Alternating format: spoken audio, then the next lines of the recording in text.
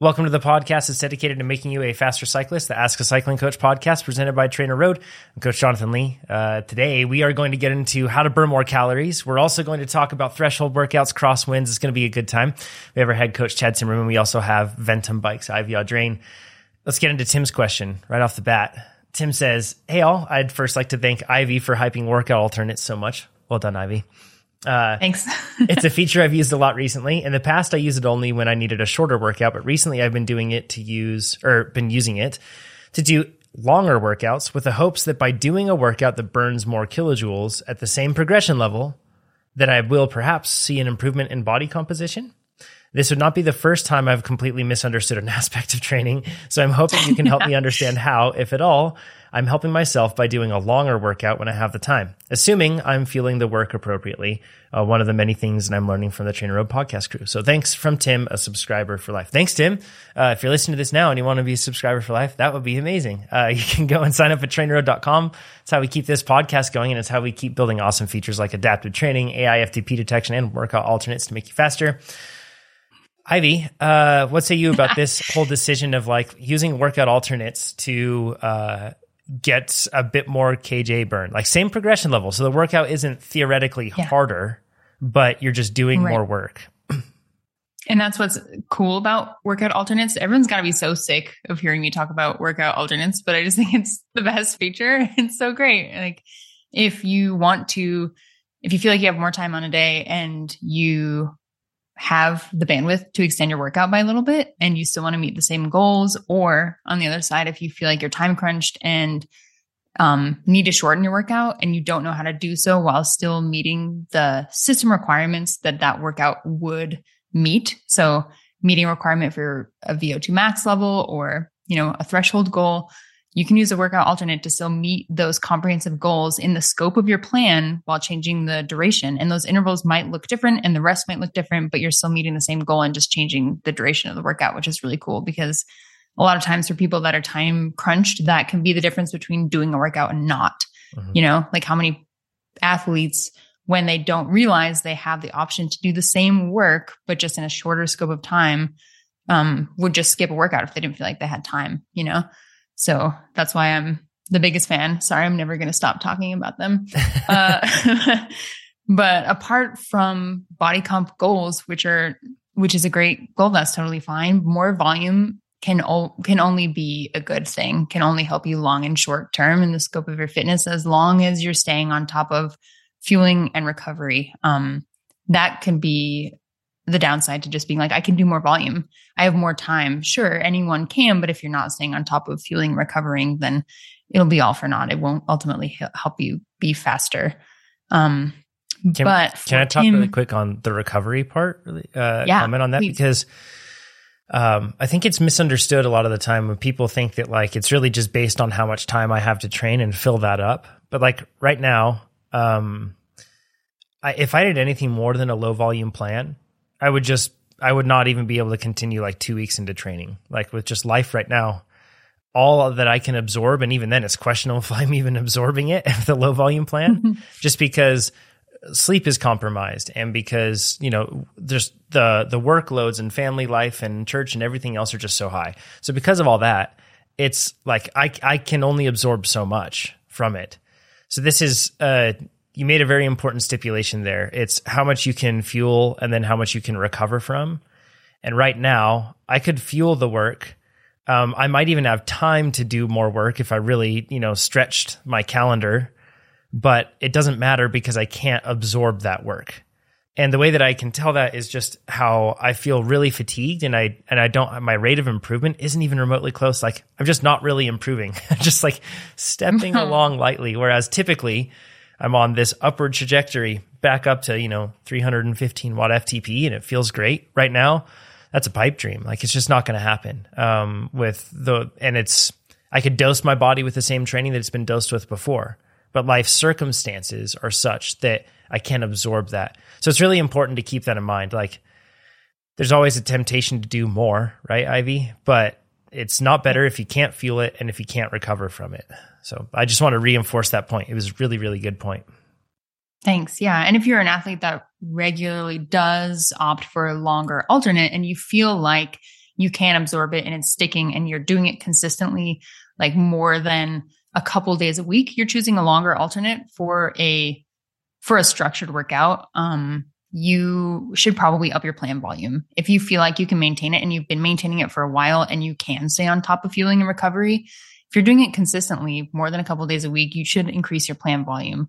But if you're doing that for like your endurance days, only just like a day a week, and you always feel like you're pushing it, that doesn't mean that you should necessarily change your plan volume or increase it. So yeah, that's a really good point, that thinking about how that training is absorbed is maybe more critical than choosing a volume that you can sustain, like considering how it can be really absorbed. Yeah. Great point. There's something I just want to mention on workout alternates. We had somebody write in that was a bit upset because and perhaps we did make this mistake, but it'd be really easy to make this mistake just in misunderstanding it because of the words that we use. But workout alternates isn't used to switch your threshold day to a different zone. Like you can't use, if you have a threshold or we talk about this commonly with plans when you have like a sweet spot workout that's like, 1 to 2 hours on a Saturday in your training plan or something, or a tempo workout, and switching that over to an endurance workout, you wouldn't use workout alternates to do that. We've probably said use it to find an alternate workout. And yeah, that's confusing for us using something that may add a bit more confusion to that is if you're using Train Now, that's what I'm doing right now. So there isn't really a target energy system that's aligned with a plan. So you can switch, and I do it quite a lot. Lately, I'm just doing 30-minute workouts, trying to reestablish consistency and just trying to get my body used to being back on the bike. So I'm keeping them short. And I got to tell you, every time I hop on to Train Now, I cycle through those probably 8-10 times looking for a workout that doesn't look terrible. And it's credit to what we're doing here because adaptive training is so good. It's just every time I pick something that I think, that is not going to be easy. I don't know if I can do that. Even if it's just a 30-minute workout, and sure enough, I can do it. And it's a struggle every time. I'm so tired of checking the very hard box at the end of all of my workouts. But that's where I'm at right now. But it does a great job. The alternates, it doesn't seem to matter what I choose, whether I go from sweet spot to anaerobic, anywhere inside of that range. It gives me a workout that is just barely what I can handle on the day. And this is just in Train Now, not even within a plan. Yeah, and something that's pretty cool that you can do when you have that workout scheduled is you can change the duration and you can change the difficulty level when you're doing that. So like, let's just say that it's just a rough day. In that case, you can drop it down to, instead of being a productive day, you could drop it down to being an achievable day. So you'll still do your threshold workout or your VO2 or whatever is scheduled for that day. It's just going to be a relatively easier one compared to what you've been doing recently. And that can really help. If your ego allows it. Yeah. Yeah. It's good exercise for the ego. And maybe, you're feeling real extra spicy. You could always ramp it up. But in most cases, adaptive training is going to be taking care of that anyway for you. So it's going to be putting you where you need to be anyway for difficulty. So yeah, super helpful. I think it's probably worth discussing just a broad discussion about burning more calories in general, Chad. Number one, why you'd want to do it. And how to wrap your head around this concept of burning more calories as it relates to the effort that you're doing and the work you're doing, all that stuff, Yeah. Yeah. But so really what we're talking about is shifts in body composition, right? We're not looking to burn calories just for the sake of burning calories. We're looking to burn additional calories with the intent of altering our body composition favorably, right? We want to, and in most cases as endurance athletes, we're not looking to add any muscle. We're really just looking to shave off some extra adipose, some body fat. And it's certainly understandable. I get you think more calories out will yield, with the same caloric intake, will yield a little bit less body fat. And that's true. But geez, you always have to keep in mind how difficult dieting is. And it's just there are downsides to it. And I don't want to complexify something or put the wrong ideas in people's heads, but it is difficult and the body is super good at adapting to changes. We know this. So, we do reductions in caloric intake or excesses in caloric expenditure with the intent of losing a little bit of weight. And honestly, we're looking for a little bit of fat loss, but the body does things. And one of those things is it lowers our basal metabolic rate. And it kind of stacks the deck against us should we eventually exit that dietary modification. that can set us up for kind of a rebound effect where now we're working with a lower metabolic rate, base rate, and we're adding calories back into the mix because we learned that wasn't enough calories, or it was enough calories to get us the fat loss we wanted. But now we're going off that plan, which means inevitably, unless we're upping our activity, and this is the point I'm getting at, it's going to come back. So what I wanted to just open people's eyes to is that is what's widely agreed upon, and this was summed up really nicely in an article by Eric Trexler the other day. And I'm just going to do a little snippet from one of his quotes that says total daily energy expenditure definitely drops over the course of a successful weight loss attempt. And that's kind of what we're describing here. And a substantial increase in physical activity seems to be a solid predictor of successful weight loss maintenance. And that's the point I want to make. That's kind of what Tim's talking about here. He's adding on a little bit of excess maintenance, and it's not non-exercise activity. It is exercise activity, but it's done at the low end of the spectrum so that it almost veers into non-exercise territory, not really depleting resources, not really taking a heavy muscular toll, not really taking a high neurological toll, just tacking on a little bit of extra work to burn a few extra calories. So in that case, you almost don't really even need to reduce your caloric intake. You could maintain, just do a little extra work, see this gradual, and drive that point home, gradual alteration in body composition over time. So the point is once the weight's off, if you've increased your overall physical activity levels, like Tim's suggesting with extra work, you stand a way better chance of sustaining this body composition change long term. I love this concept. Great points, Chad. Thank you for doing that. I love this concept of enabling yourself to do more work and then letting body composition work itself out, like become what it is. And Tim, you're on the right path. You're not saying, I want to run a calorie deficit of this, blah, blah, blah. You are talking about burning more KJs, but really our effort should be, how do we enable our body to do more work? And if you do that, your body composition will become what it needs to be over time. It's like this gradual shift that it will do. But when you introduce these jarring changes, your body responds and it will introduce changes like dropping your basal metabolic rate when you deprive itself, because it's going to say, I'm not getting enough. So therefore, I'm going to turn down the engine a little bit and not going to burn so hot. Yep. And then if you're combining that with then saying, I want to do more work, it gets really complicated. A couple of weeks ago, I took a backcountry ski trip up to Powder Creek Lodge. To podcast listeners that are listening to this right now, John and Shelly Peachel, they own the lodge. It's amazing. It's like the greatest experience ever. And it was like 37 hours in a week of backcountry skiing, right? And super low aerobic sort of stuff, but just awesome. And in that, we had Paula Finley and Eric Lagerstrom, professional triathletes. Paula got second at Ironman 70.3 World Championships last year. Eric Lagerstrom won 70.3 Santa Cruz and Alcatraz, lots of cool stuff. Anyways, really good athletes. And we were all talking about this concept of like losing weight, because a big discussion point with a lot of people was calorie burn and how it's not effort. It's not how hard you try. It's all based on the amount of work you do.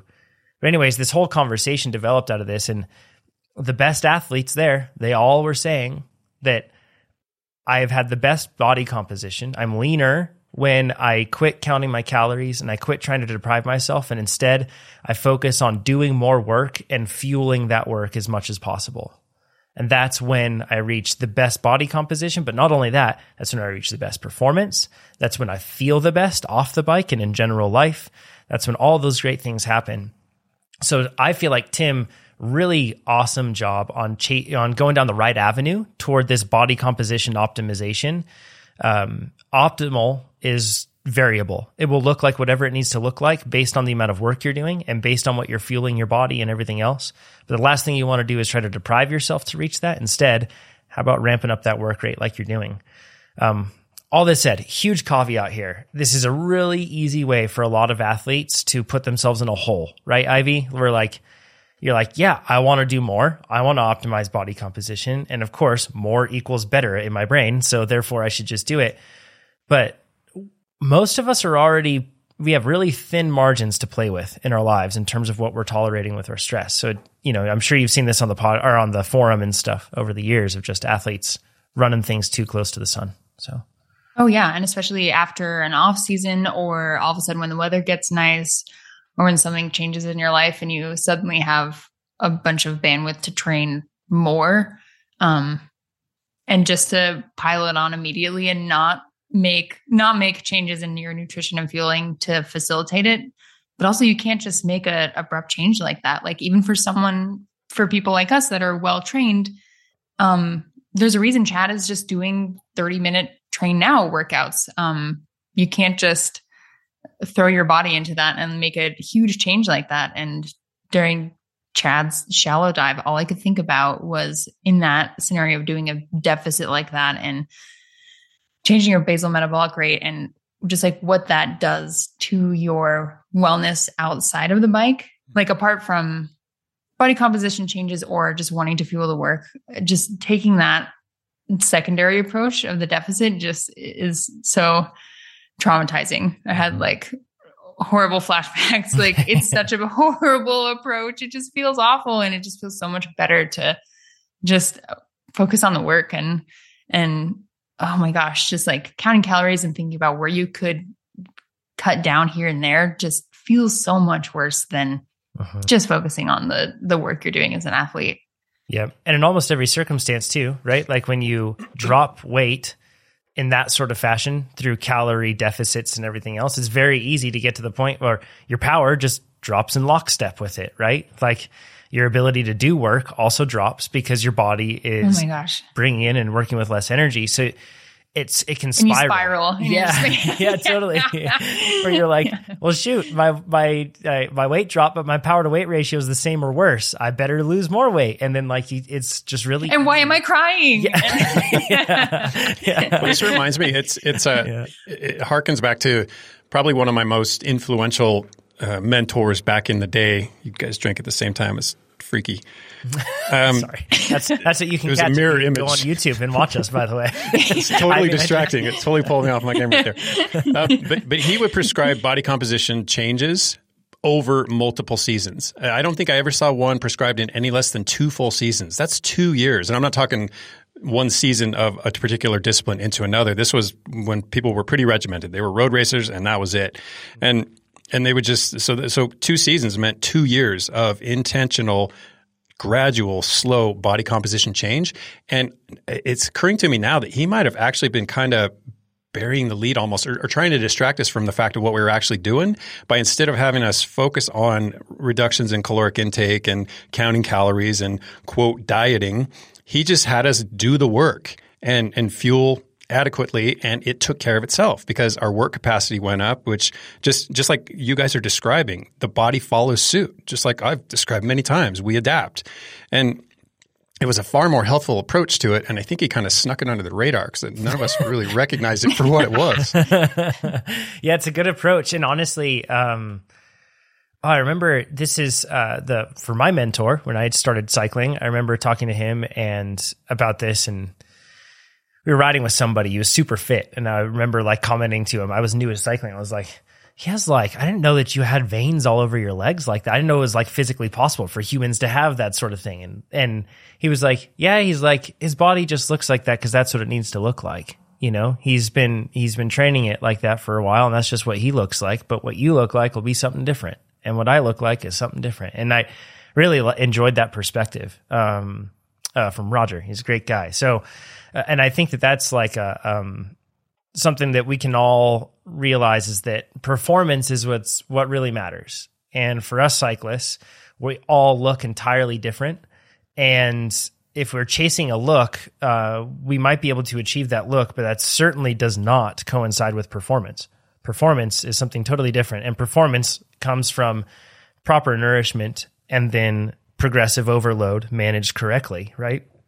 With work over time. It's not it's not a one day to the next thing. It takes a long time. So hopefully that gives folks some insight into some calorie burning and everything else. That's a really common thing, particularly like this time of year. Athletes are moving out of the base phase, and they commonly pair that up with weight loss goals, and they have races coming up, and it's like a big focus. So fuel the work and train yourself to do more work. It's probably a better way to do it.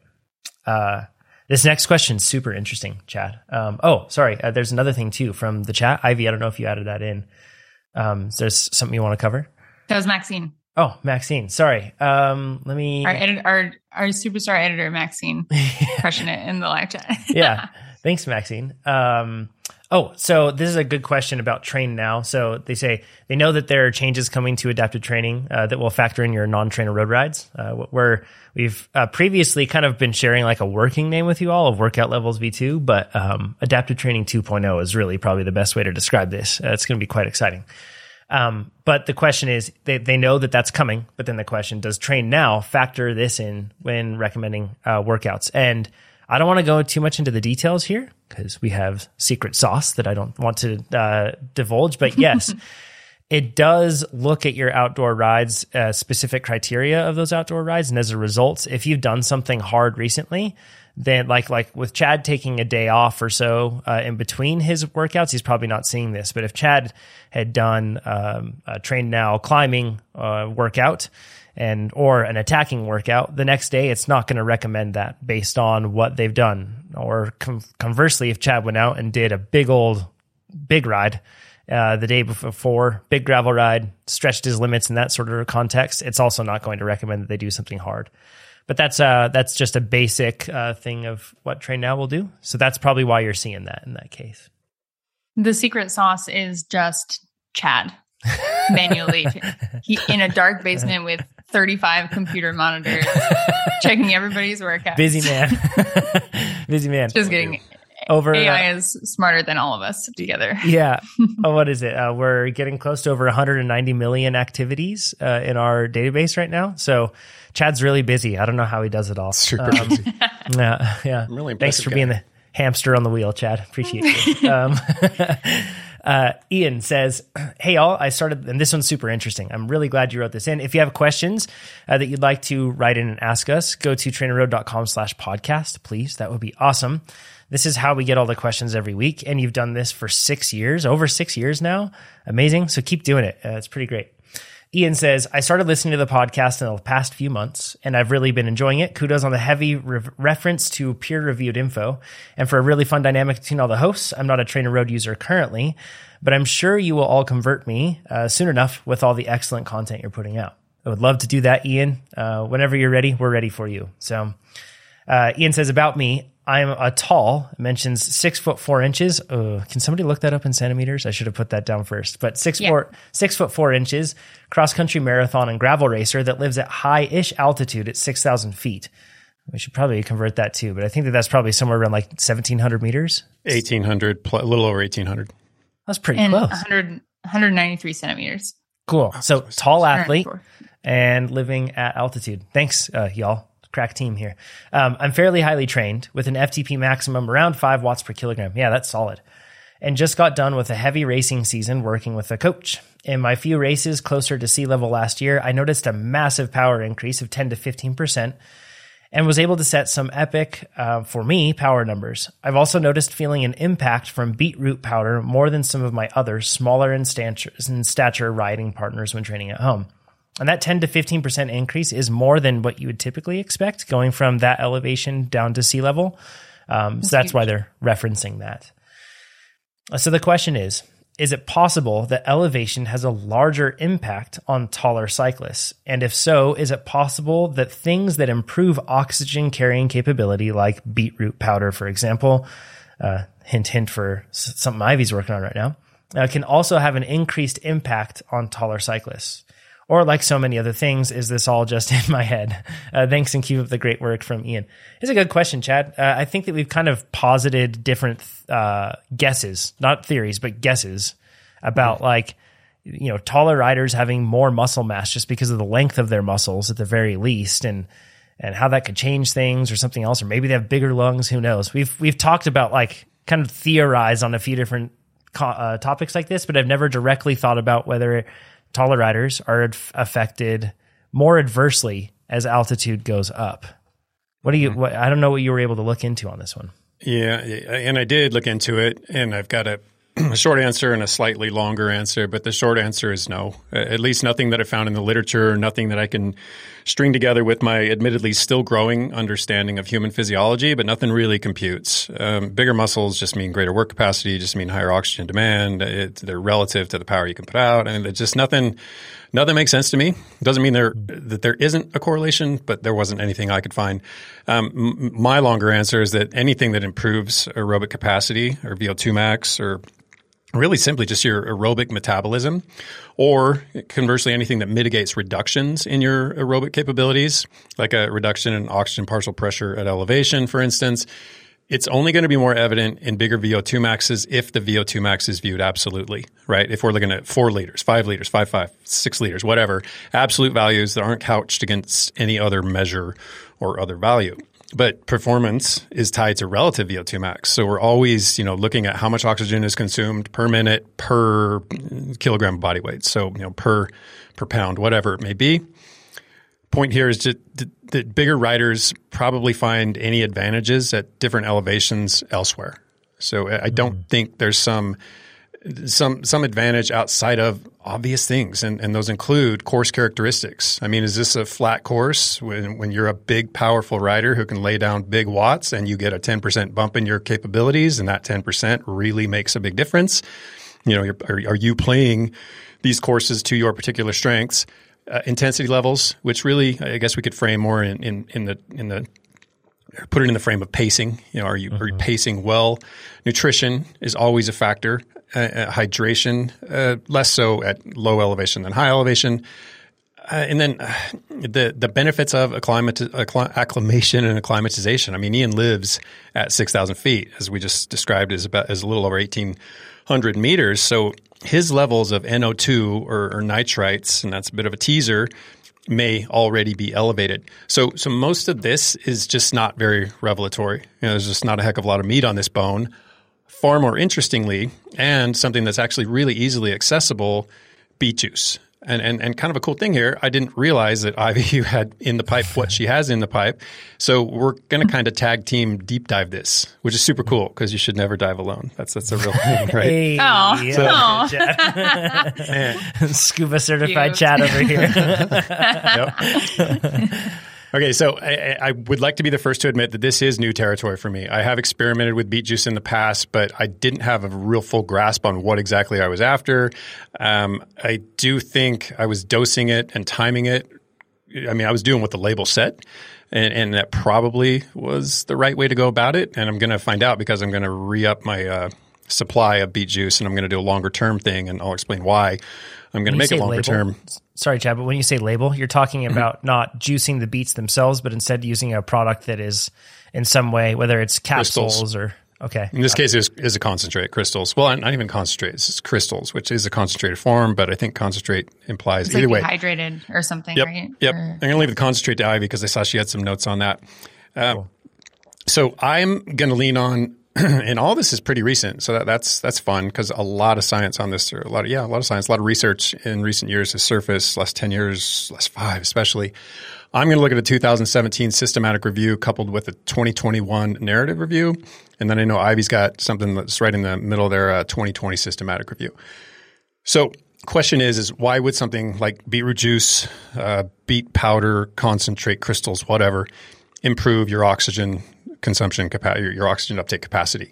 And it should be stated, just from the jump, that the Australian Institute of Sport, Lewisburg, the International Olympic Committee, all categorize beet juice as a supplement that's surrounded by, quotes, high level of evidence. So, and at least with its regards to effects on performance. And this is placed alongside tried and true ergogenic supplements, others like caffeine, creatine, beta-alanine, sodium bicarbonate, and others.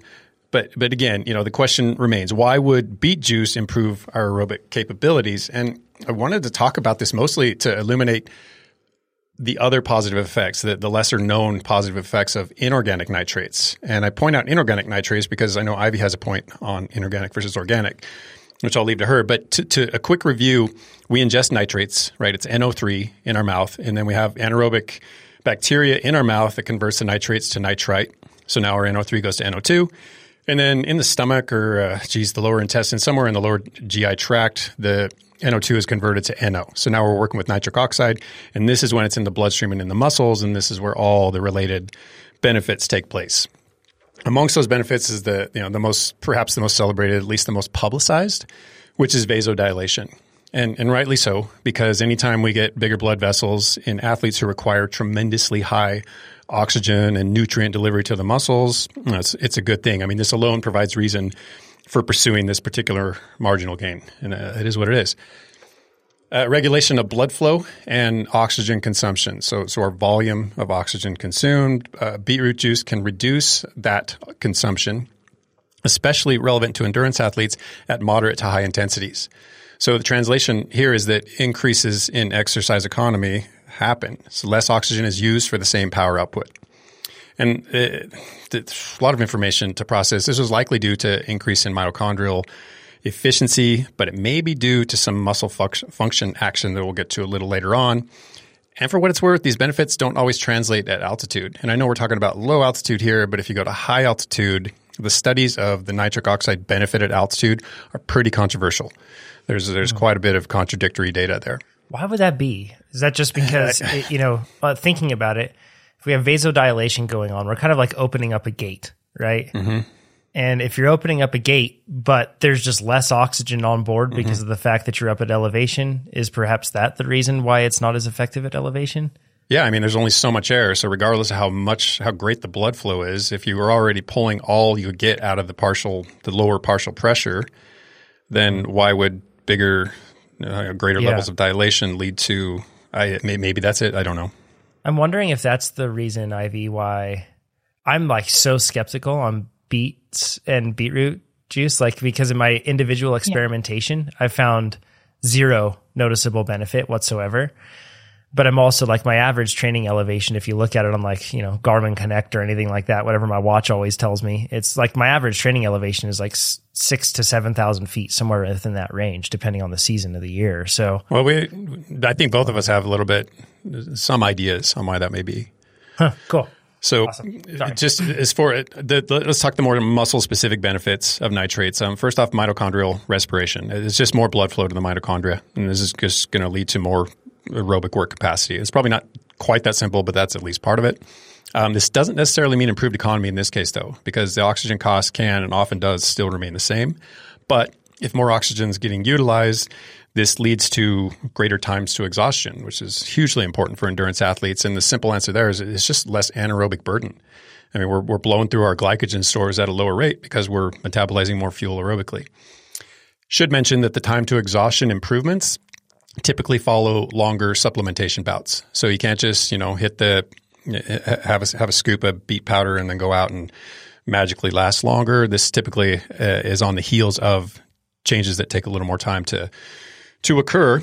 But a cool finding, something that's very encouraging and has motivated why I'm going to do what I'm going to do, is that studies have sustained some effects up to 15 days. The point being is that chronic use can actually yield chronic ergogenic, performance-enhancing effects.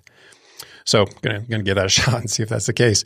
And then while on the topic of chronic usage, mitochondrial biogenesis. So it's a term we fling around a lot, basically just more mitochondria. And clearly anything that requires anything that's going to be that big of an adaptation physiologically is going to require longer supplementation protocols. So this would be another one that's going to take a bit of time.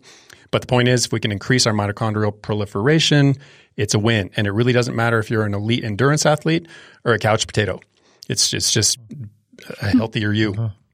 Mitochondria aside, increased glucose uptake in the muscle. And this is, once again, especially germane to endurance athletes. I suspect that this just ties back to better blood delivery. I didn't dig into the mechanism here, but that makes sense to me.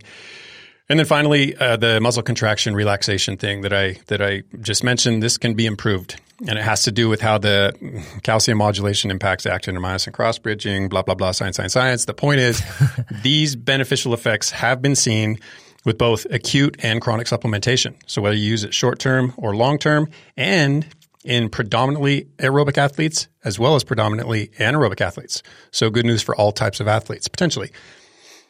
And then there's even a small amount of evidence that suggests that the yields improved muscle endurance, so number of reps in the gym. And according to one study, this seemed to only affect the type 2 fibers, which, if that's accurate, it lends further support to the possibility that benefits exist for more than just endurance athletes. And then just a couple honorable mentions in terms of benefits: reduce cardiac strain and reduce blood pressure. I mean, if the vessels are bigger, that's less work for the heart.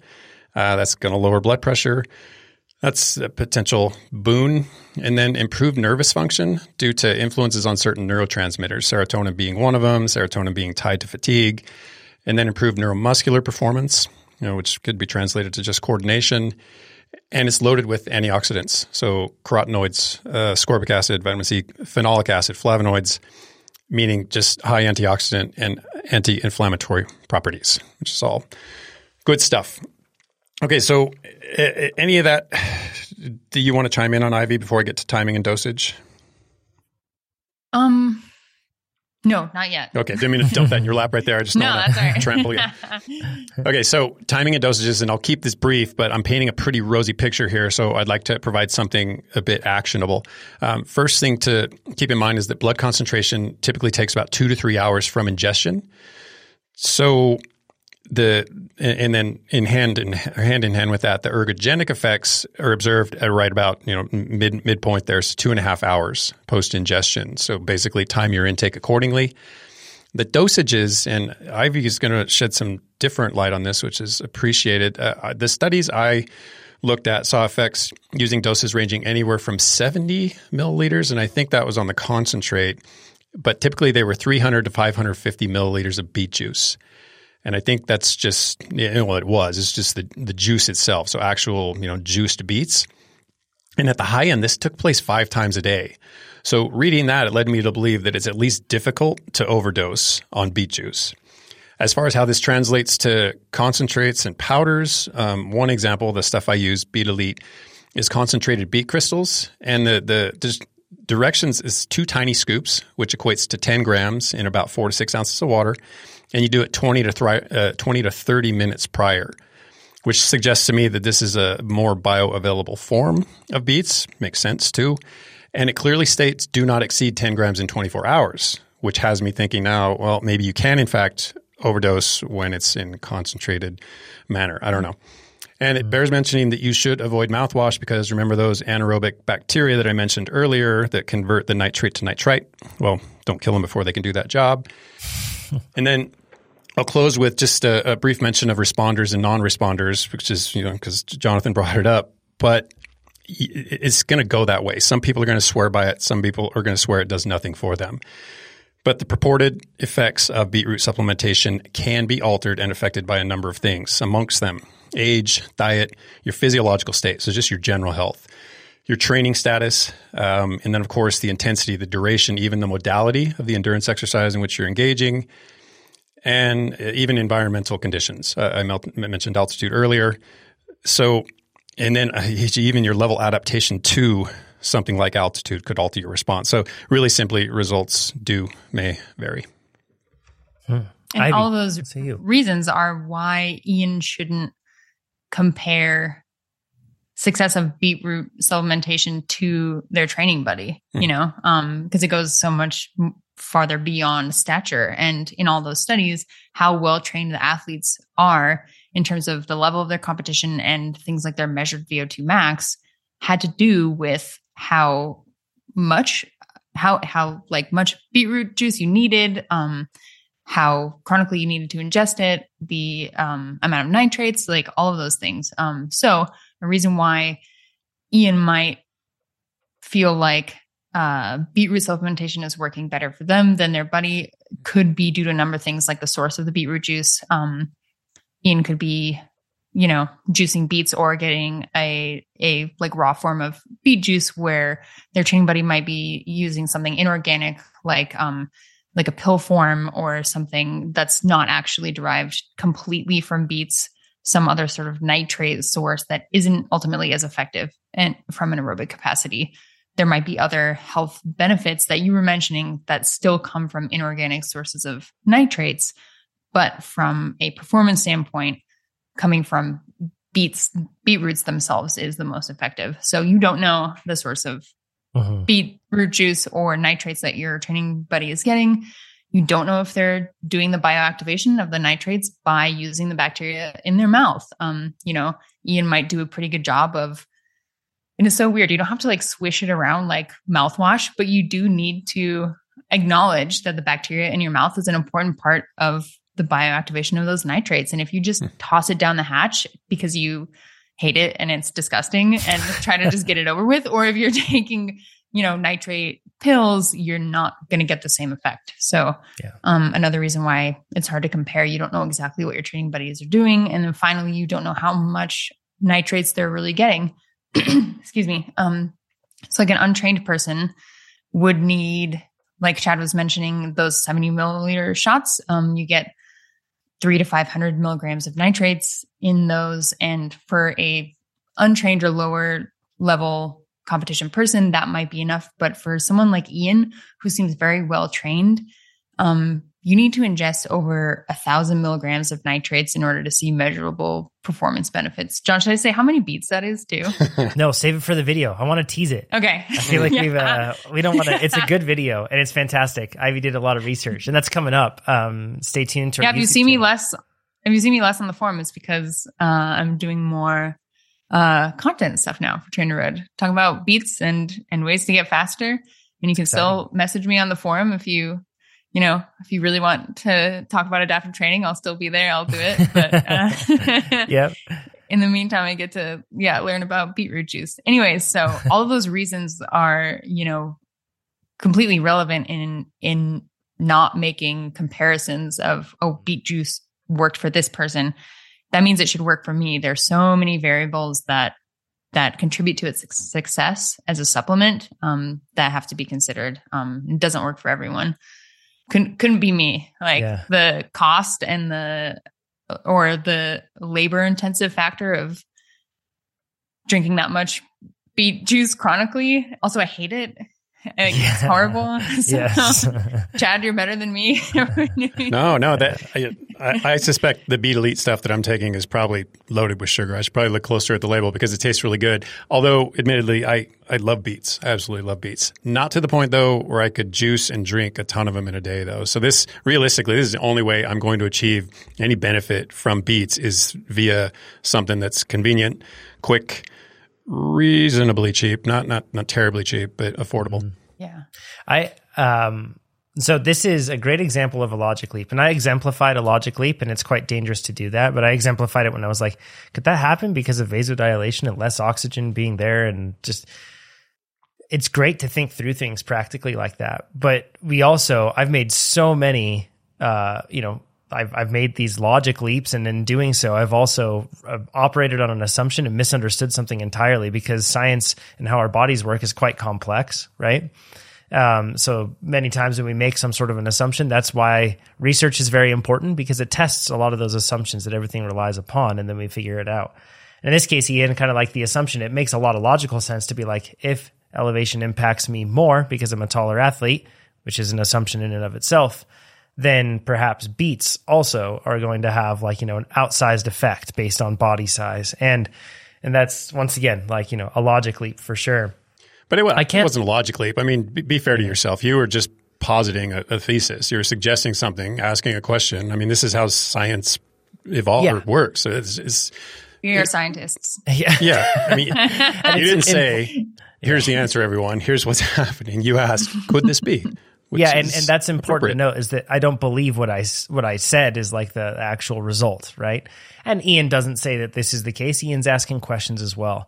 But it's always really important that we ask the questions, but then we don't formulate our own answer and then just run with it. Instead, that answer that we find, we should look to research. And here's the big thing is that we don't have all the answers.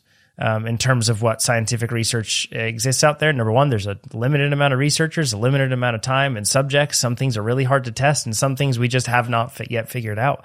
It's complicated. So some things are really hard to prove, surprisingly so.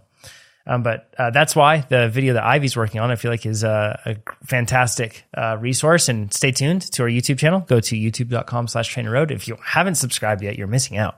You'll get great video content from us. Between Ivy, Sarah, and I, we have some great stuff coming down the pipe. It's exciting. So, great question though, Ian. I do think that with bigger riders, one thing that has been established is that sweat rates on average, I mean, it's very much individually variable, but the greater surface area and everything else, they typically do end up sweating more volume.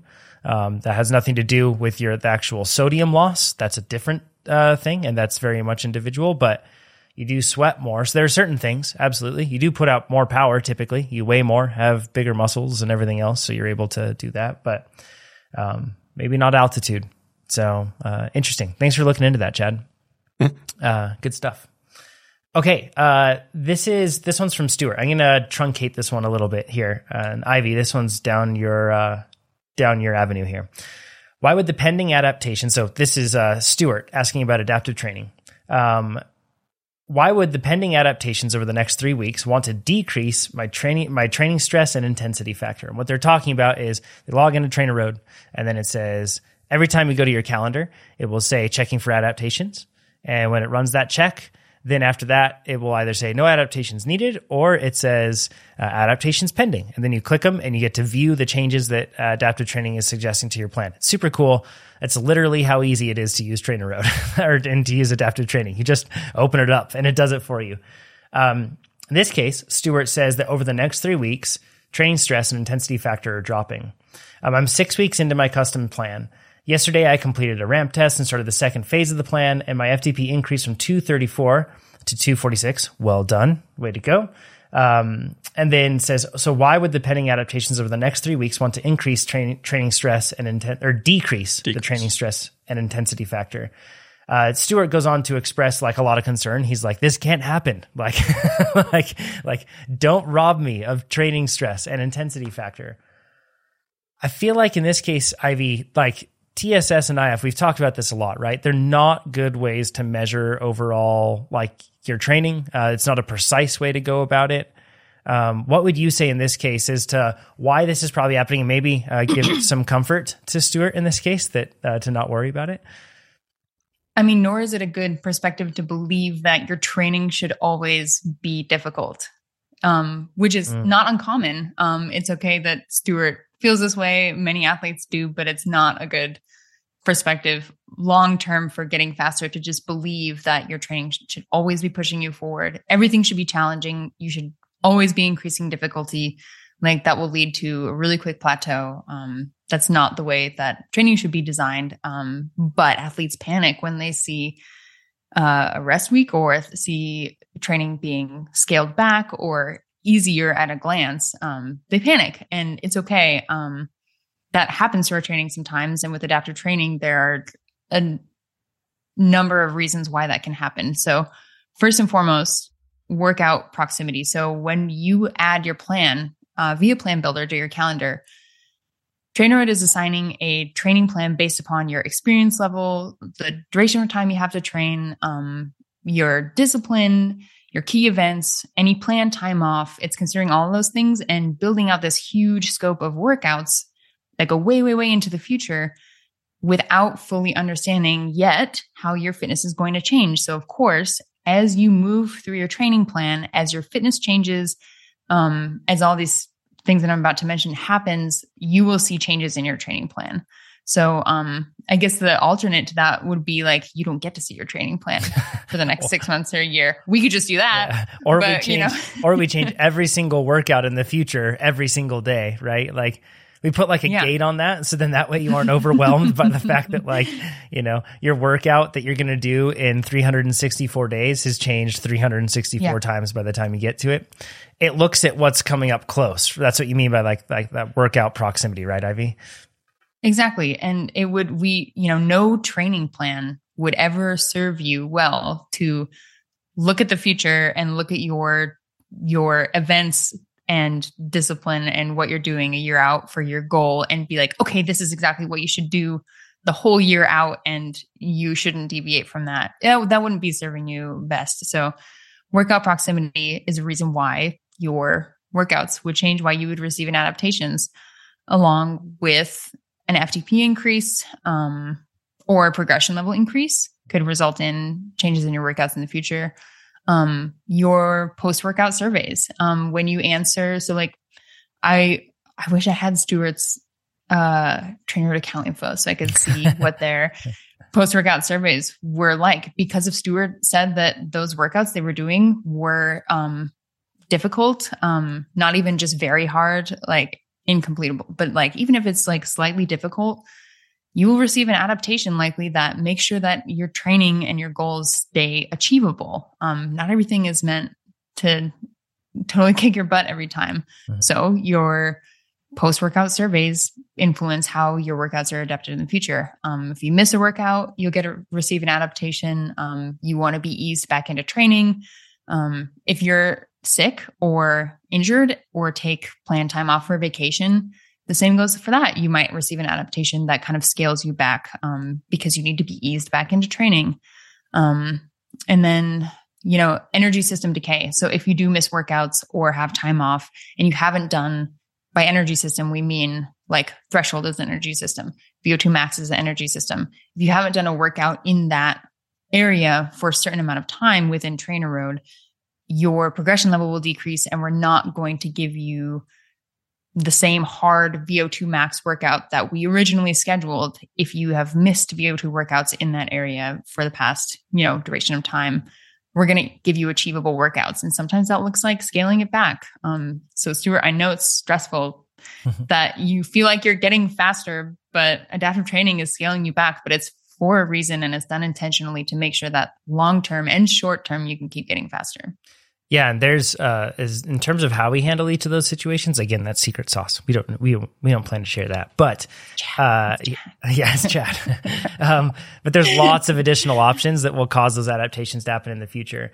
So the reason, Stuart, in this case, is that the reason that your TSS and IF are probably going down is because you had an FTP increase, and as a result of the FTP increase, we're going to drop you down to more appropriate workouts.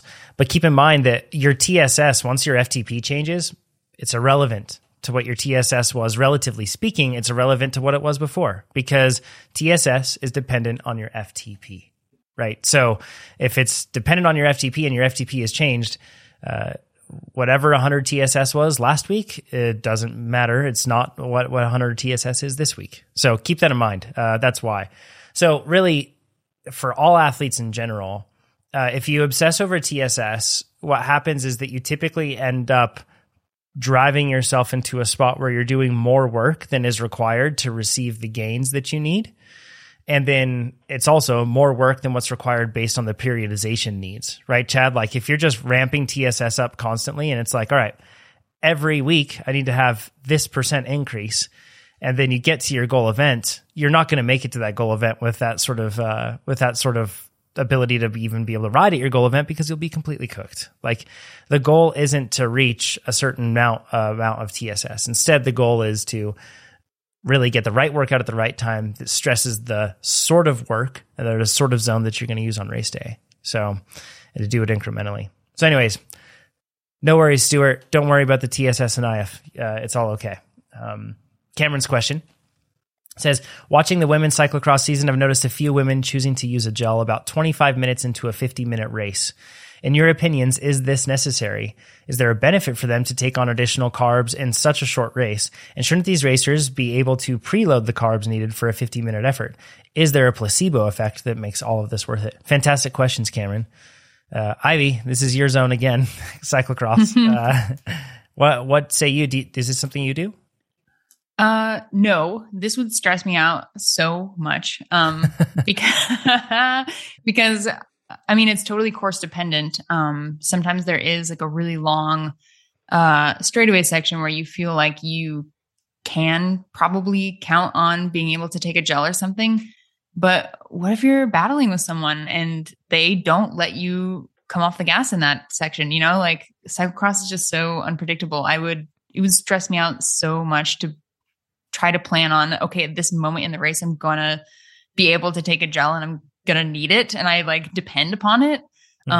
So everyone's different. And maybe it's a placebo.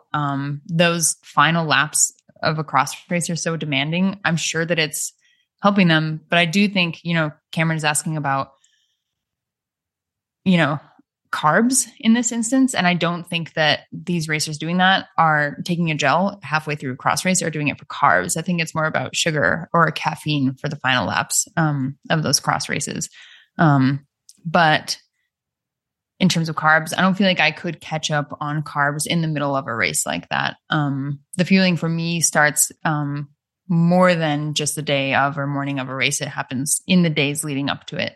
So Cameron's right that a preload of carbs is far more important for a 50-minute race than trying to ingest carbs in the middle of a 50-minute race. But like I said, I think for those racers, it's probably more about sugar or caffeine. Yeah, good points. Chad, what say you about the question when it says, is there a benefit for them to take on additional carbs in such a short race? Yeah, so kind of how long it takes for sugar to be digested, metabolized, make it to the muscles, actually be useful.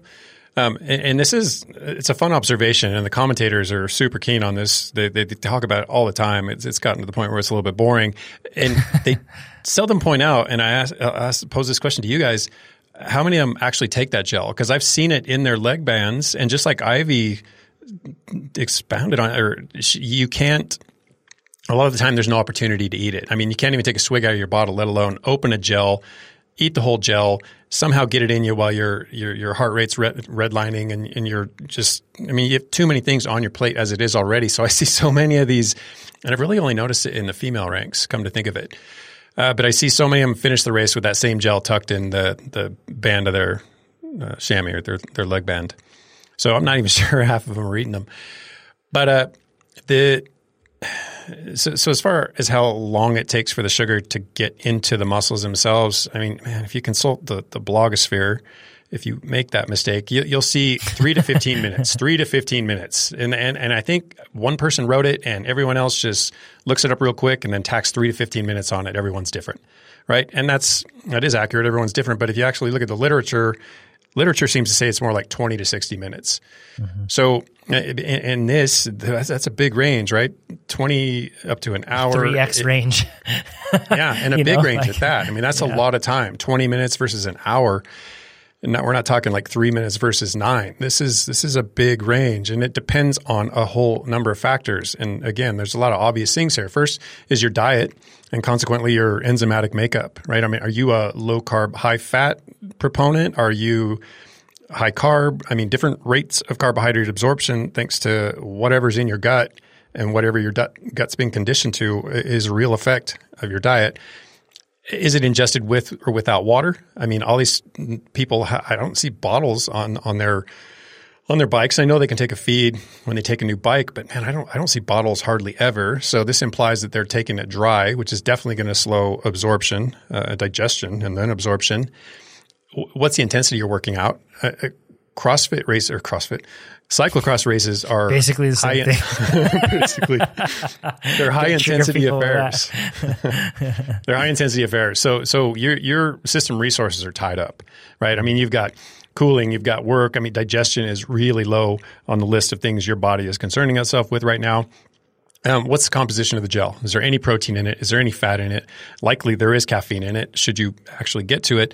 What are the sugars themselves? I mean, all of these things can impact the rate of absorption. So the point I'm trying to make is it's going to be highly specific to the athlete and the situation, the athlete in the situation. It's going to be difficult to predict without pretty specific experimentation what the outcome is going to be.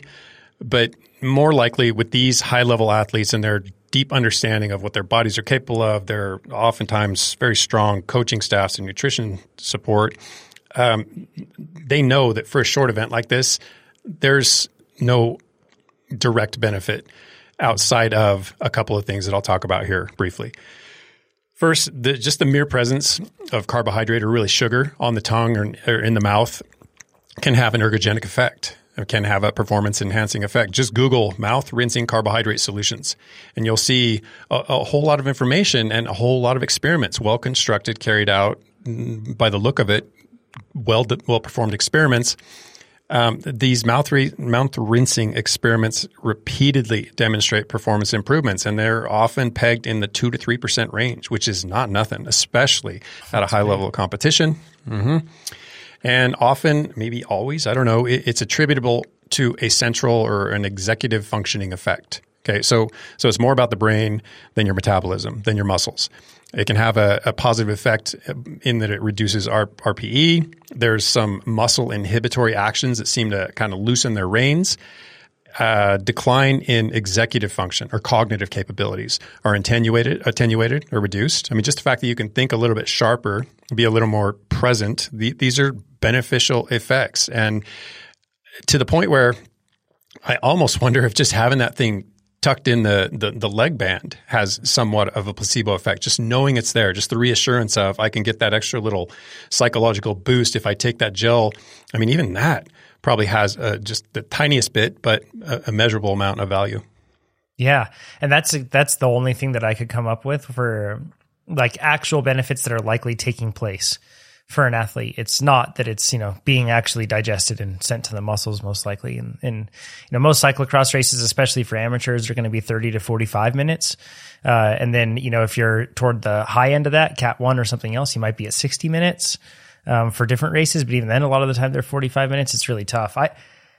In mountain biking, you'll see them take in their gels and their bottles in the feed zone or across the finish straight. And in cyclocross, when I have seen athletes take in a gel, it's only on the finish straight, and that finish straight has to be one that allows that sort of thing.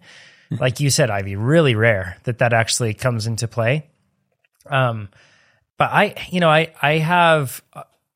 am distracted by the process of taking in a gel when I'm racing. Like, is in an intense format. Like if it's road racing or anything else, that's totally different. But when you're doing cross country Olympic, and there are a lot of courses where I'm just like, I can't take one in. It's not going to be able to happen because it's just too complicated. Maybe the feed zone's rough and bumpy, or it's like you're weaving in and out in that feed zone. Maybe you're racing constantly with somebody. It's really tough. So I actually have this weird thing where that makes me think, okay, no carbs during the race from a gel. I'll take it in with my drink. And in cyclocross, you may not even have a bottle on the bike. But really what it forces me to do is think about what I'm eating leading up to that race. Like I really want to be ready with the carbs that I have on board, so then I don't have to rely on it. And even for caffeine, I'd much rather do something like I know Run Gum is a brand, and I'm sure there's a bunch of other brands that do it, but I found that like the gum releases caffeine in a way more controlled manner. For at least me, a non-habitual caffeine intaker. And as a result, when I do take it, if I take it through like a gel or anything else like that, I just feel like I'm shaking and I'm going to shake off my bike. So, I think it's probably just a mental benefit of having it. That's at least the most that I can come down to. Ivy, do you have any final differing opinion on that? Nope, I agree. And I don't feel like I maybe answered very succinctly initially in that, I think that this shouldn't be used as like a catch up for carbs. Mm-hmm. Like during the race shouldn't be the moment when you catch up on any of that stuff. But yeah, I'm with you. The idea of trying to do that and plan on that in the race is so stressful to me. I definitely like to preload. If you come into something as short as a cyclocross race in such a glycogen deplete state that a gel is going to make a difference, then you're doomed from the start. You're not even going to get to a point where that gel can save you. And I've used blood glucose monitoring devices, and I've used this whole, tested those out, and the jury's still out on how actually accurate those are. And I've seen kind of wildly different results with when your blood sugar tends to rise when you take something in on the bike. But in every case, it was certainly a lot longer than I thought, at least as indicated by the glucose monitor. But who knows if that's actually measuring everything accurately and representative of reality. But what was the quickest response you saw? 20 minutes. That was the fastest. Typically, I would see it start to kick in somewhere around 30 minutes and a little later. So also something interesting, and I don't know and this is really hard to measure, but it seems like, it would make logical sense. So once again, alarm bell goes off for me here. I don't know if this is the case, but when work rate would increase and it would become increasingly glycolytic, it seemed like, my blood sugar would increase to a certain point. But then if that was a particularly long effort, it would drop down. Bunch of minefields in trying to interpret that data effectively and actually know what's going on. And depending on the sensor itself, I found that I would repeat the exact same circumstances, but I had a different sensor in because the sensors expire and the sensor would change. So I don't know. There's a whole lot of trickiness to all of that, but just the same, at least based on that data, which who knows if it's representative of reality. The fastest I saw was 20 minutes, but typically it was 30 to 45. So basically, you take that gel on the start line, and that's your best hope at getting some sort of aid toward the end of the race. And if you look at that, that's actually quite common, right, Ivy? Like if they do take in a gel, totally. It's not uncommon to see on the starting line while you're waiting for the gun to go off, that's when they would take it. We all be eating gels on the start line. And when you're thinking about, and what Chad is mentioning about how long it really takes for something like a gel to really take effect. And like John, like you were saying, maybe 20 minutes as long as 30 or 45. What about the decay rate? Like just because that is when it really starts taking effect and you start to feel it, does that mean that you only have a 5-minute window for it to be effective, Yeah. Like there's no reason that you can't feel comfortable doing it at the beginning of a race and understanding that it will, by the time that it takes effect, you're going to still be racing even when it's still effective. It's not like there's a 5-minute window where it's best and then it goes away, Yeah. Yeah. It's tricky. There's a lot that we still have to figure out about that stuff. If only we had like Miss Frizzle in the Magic School Bus. She figures all that stuff out. So firsthand, that's what we need to figure out exercise metabolism a bit better. Ray's question says, first off, I want to shout out your support staff. I had a question or concern that your Train Now feature was not working right for me. They took a little while, dug into the history, and was able to get back to me and answer my question. Super helpful. So thanks. Awesome, Ray. And yeah, our support staff, like if you ever have questions on the product, I see some people sending them to Trainer Road. They go to trainerroad.com/podcast, and where you submit podcast questions, you're like, my device won't pair. That is the wrong place. I am not the person to ask. Instead, you should reach out to our support team. You can do live chat, or you can go support@trainerroad.com and just email them at any point. They're awesome. They're all real people. We don't like outsource any of that. We go through really extensive training with our support agents. Some of them are pro athletes. A lot of them are just general athletes or just general folks that have a really good grasp and understanding of this. And we work a lot on constant education with this, and they're really good. They're just awesome. So, and a pleasure to talk to. So I'm glad to hear that, Ray. Ray says, I'm hoping Chad can answer my question about your different types of threshold workouts and if there's a difference between them. You have threshold workouts that are just under in the 95 to 99% range at around 5 to 15 minutes. Then something like over-unders that typically bounce between 95 to 105%. And also ramp type workouts like Paiute that ramp and step their way from 60% and 10% increments all the way up into the threshold zone. These typically tend to be around like longer ones, around 10 to 15 minutes.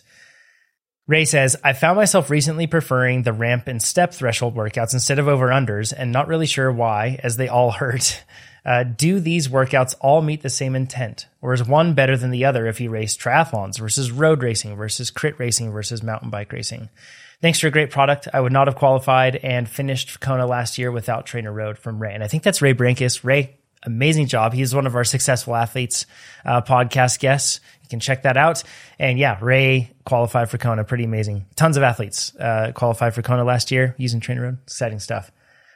Chad, I jotted down some notes here on this one. Feel free to disregard my notes entirely if you wish. What do you think on this one in terms of, are there different goals based on these steady state ones that might be sub-threshold, over-unders, and then ramping efforts? Different goals to these, different outcomes? So two things. First, he says he found himself recently preferring the ramp step threshold workouts. And I did one of those this morning, and I've avoided those for literally years. They're the worst. They're so hard. But everything is that hard right now. I want to restate Ray's question. Do these workouts all meet the same intent? Or is one better than the other if you race triathlons versus road racing versus crit racing versus mountain bike racing? To which I answer yes and yes. Because they do all meet the same intent, which is to improve muscular endurance. And when we say muscular endurance, it may not mean a whole lot to you, but we're talking about increasing muscular capability, basically repetition to the cranks. So it's largely aerobically driven, but when we're pushing this hard, there's a fair amount of anaerobic contribution, but this is still very much an aerobic stimulus that just kind of touches on the aerobic side of things. So it's a bit I won't say the best of both worlds. It's really good on the aerobic side and pretty good on the anaerobic side. But in any case, it yields the ability to increase your muscular endurance. And when we talk about the many, many terms that describe functional threshold power and lactate threshold and onset of blood lactate and maximal lactate steady state and all these different terms, that implies that everyone can do that much work for that same duration, and it doesn't work that way. If you do something that is a so-called estimate of your hour power, that's not the same thing. It's very much not something a person can do for an hour. And what I mean by that is if you were to lab test and you hit a particular lactate level. And man, do we need to get away from using lactate for a lot of these things, because there's just too many things going on over the last couple of years. That's a conversation for another time. Yeah. you get to a point where you can do this amount of work. A 20-minute test says you can hold this many watts. Well, you can hold that many watts for anywhere from, it could be 15 minutes to 75 minutes, depending on your level of muscle endurance. So it's a very conditionable aspect of your training. So once you hit that particular physiological turn point, how long can you stay there? And when we do threshold workouts, that's what we're trying to do. We're trying to grow the ability to stay there without, pushing yourself into the red zone. So yeah, the intent of all of them is similar, but when you consider what you need to steer that muscle endurance at, then you have to decide how specific, and we do that for you through the training plan progression, or the training phase progression. Which of these workouts is most specific to what I need to do? I want to brace myself for the specific sort of stress that I'm going to face when performance matters to me, race day or whatever it may be. Yeah. When I'm thinking about those ramp efforts, Ray, I don't blame you for seeing that you prefer those ones. For me, they're the easiest type, because eventually it really does hurt. It's like a crescendo, and boy, it adds up toward the end. But if you look at overall time, there's less overall time suffering for me with those ones. So I can understand that. And they do produce like a lot of lactate, because generally those ramping ones step you past your threshold, like significantly so. They'll get you way high up there into the higher reaches of threshold. And then as a result, boom, boom goes the dynamite, and you feel like you're going to blow up, and you do. And then you get to reset and do it again. When it comes to over-unders, that seems like, Chad, like what we're really like, one of the great benefits of over-unders is it really focuses on building your body's ability to shuttle lactate. Once it accumulates when you're around there, the intent, at least, is the goal that it would take your body and make it so that it's more capable at reprocessing that lactate and then carrying on with it. I'd like to say I agree. And that's what science used to tell us, and that's the theories that we used to posit. But it's just the use of the term lactate shuttle is tricky, because there are so many different lactate shuttles that have come to light over the last couple of years that we can't even it's just a tricky term to use. And really, we shouldn't even talk about lactate so much as acidification. The acidification ramps up, whether it's in the blood or it's in the muscle, and it's going to be in both. It's really the acidification that's the limiter, the hydrogen ions. And not trying to get scientific with it, just trying to steer us away from using lactate as or pinning a negative association with it, a painful association with it. High lactate levels are a good thing. Lactate's always present. It's the preferred fuel for just about everything in our body. I mean, there's so many good things about lactate. I'd rather we just termed it acidification, but that's beside the point. So many of these are just teaching us to better process fuel. I mean, let's not make it about lactate. Let's just make it about our ability to metabolize fuel so that we can do work. So we're just increasing work capacity. And in this case, we're increasing work capacity at a really, really uncomfortably but sustainably high output level. And aside from the physiological benefits that go with it, I think threshold is perhaps the best at increasing your psychological capabilities, because it's sustained pain.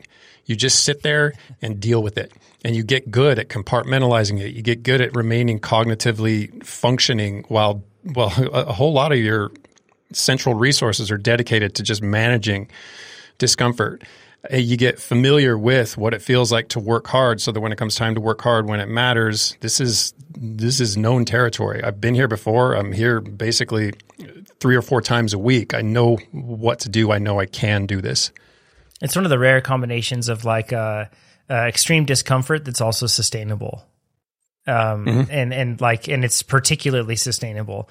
I think cyclists in general and triathletes, like they spend a lot of time around that range. Runners do as well, but not as much because of the fact that if you're running at threshold all the time, that's quite a load on your muscles and on your legs and musculature and joints and everything else. And as a result, runners will spend less time doing higher intensity, right? But cyclists, on the other hand, you can spend a lot of time there, relatively speaking, to the rest of your training. Hopefully it's not, all of what you're doing, but yeah, it's unique. And I think that it's honestly, it makes you really tough. And it's the sort of training that if you can do that sort of thing, I find that if I'm really good at threshold work, you can throw anaerobic efforts at me. You can throw plenty of other things. And it's like, it feels so easy to my mind and to my body compared to enduring those longer threshold intervals that it's okay. Like I'm fine. I can make it through. What I've done in training is so much harder, you know. And not to make this anecdotal, but I raced best when I could, when I probably had the healthiest diet of threshold work in my training regimen. Mm-hmm. That's it. I think the old phrase, what was it? Hunter Allen's phrase was the sweet spot. You won't win races, but you'll never lose a race, sort of thing. You'll always be in the hunt, even though if you won't necessarily have the capabilities of winning, that sort of thing. I think threshold just ups that ante quite a lot. I think it makes it so that you can win races. If all you did were threshold work, over-unders, the like, and things where you're slightly above threshold, slightly below threshold, and I'm not saying only do that, but if you had a healthy dose of that in your training plan, an adequate dose of it, it would make you a very formidable racer on a lot of levels. Yeah, in lieu of like VO2 max, anaerobic, anything else like that, right, Chad? Like when you look at the intensity inclusion into your plan, threshold's darn effective. That's what I mean, yeah. Yeah, absolutely. Ivy, specificity comes to mind, especially with Ray's question about like, are certain ones best for different types of athletes? Is there a particular type of threshold workout that you prefer to do for specific disciplines? Because you've raced road, you've raced at a pro level, cyclocross at a pro level, mountain biking, all this stuff. Are there specific ones, or do you loathe them all equally? Well, I'm thinking about, Ray, I don't know, talking about over-unders and, being not sure why they all really hurt, and thinking about how those specifically feel in a race scenario where I feel like something like an over-under helps me better react to changes in pace, more so than something like a sustained threshold effort or a ramping effort, you know? So yes, those hurt really badly, but I feel like those efforts specifically help me respond to changes in race paces and be able to recover from them most effectively.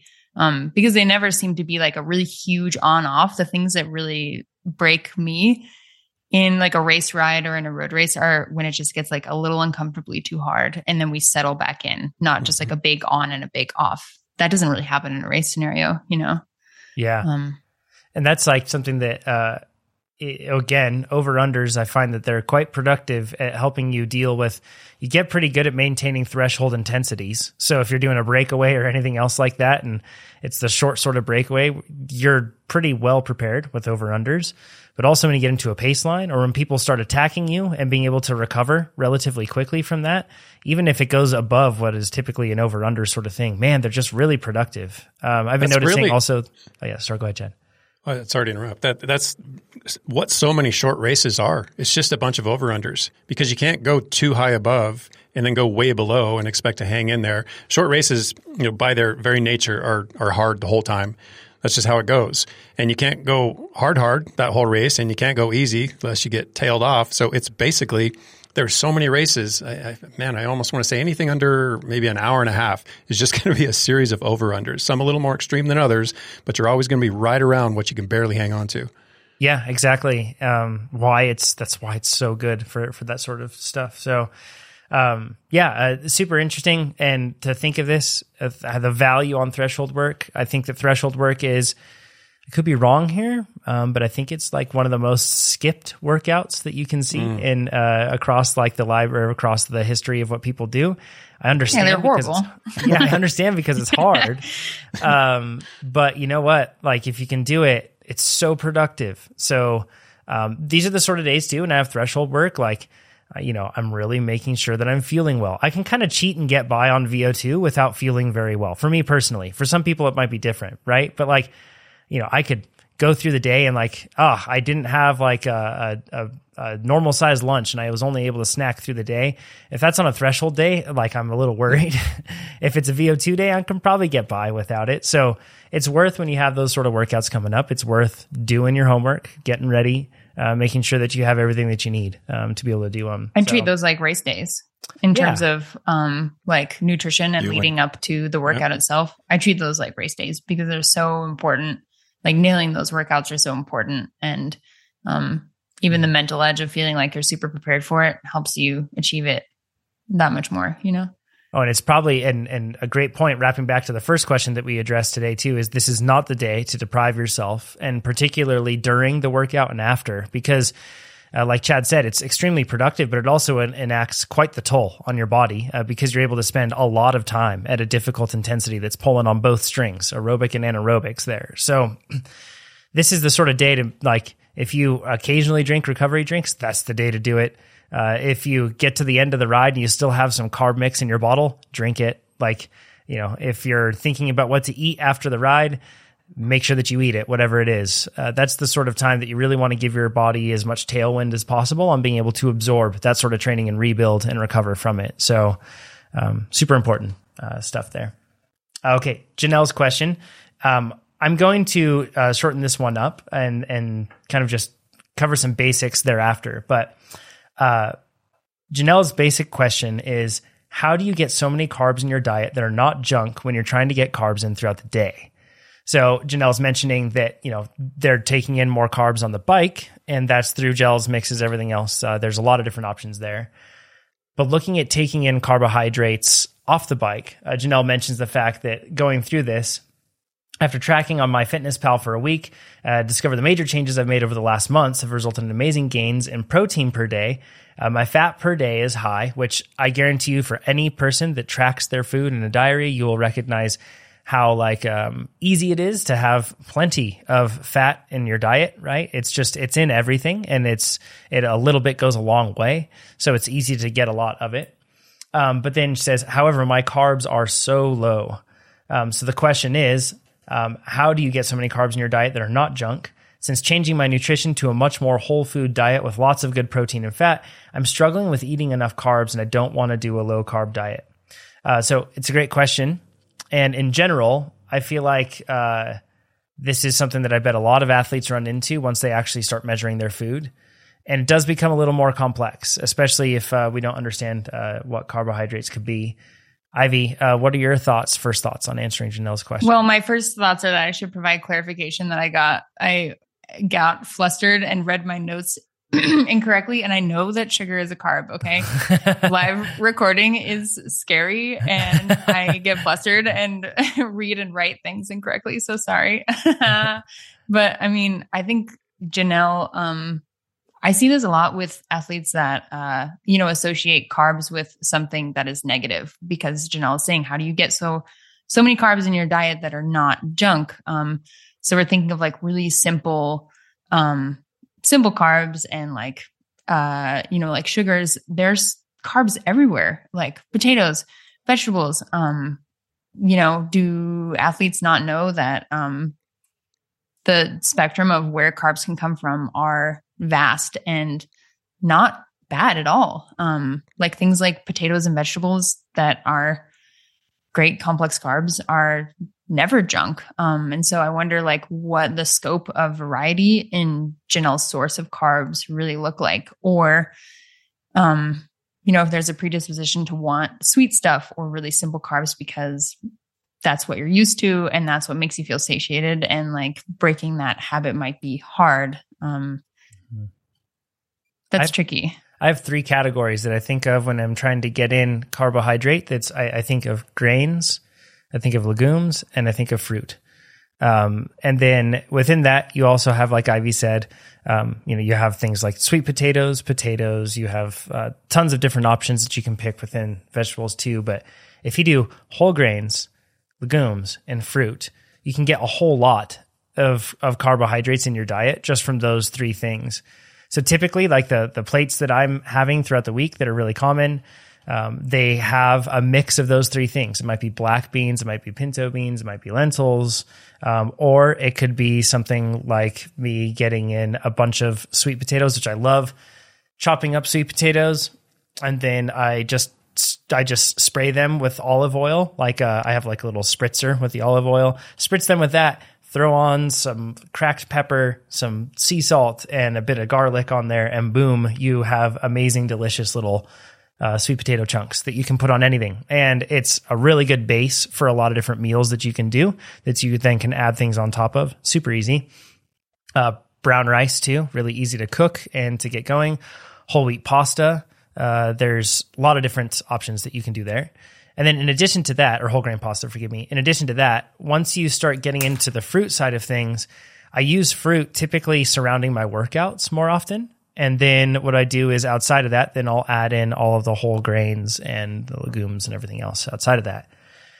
I find that it really helps to cook out those sort of things because I use those as like the base of what I'm eating. And I find it very helpful to cook those in bulk. And this isn't like I'm separating it all into containers or anything else. It's just, I'm not going to cook like a huge thing of I'm not going to cook a small thing of brown rice for every individual meal.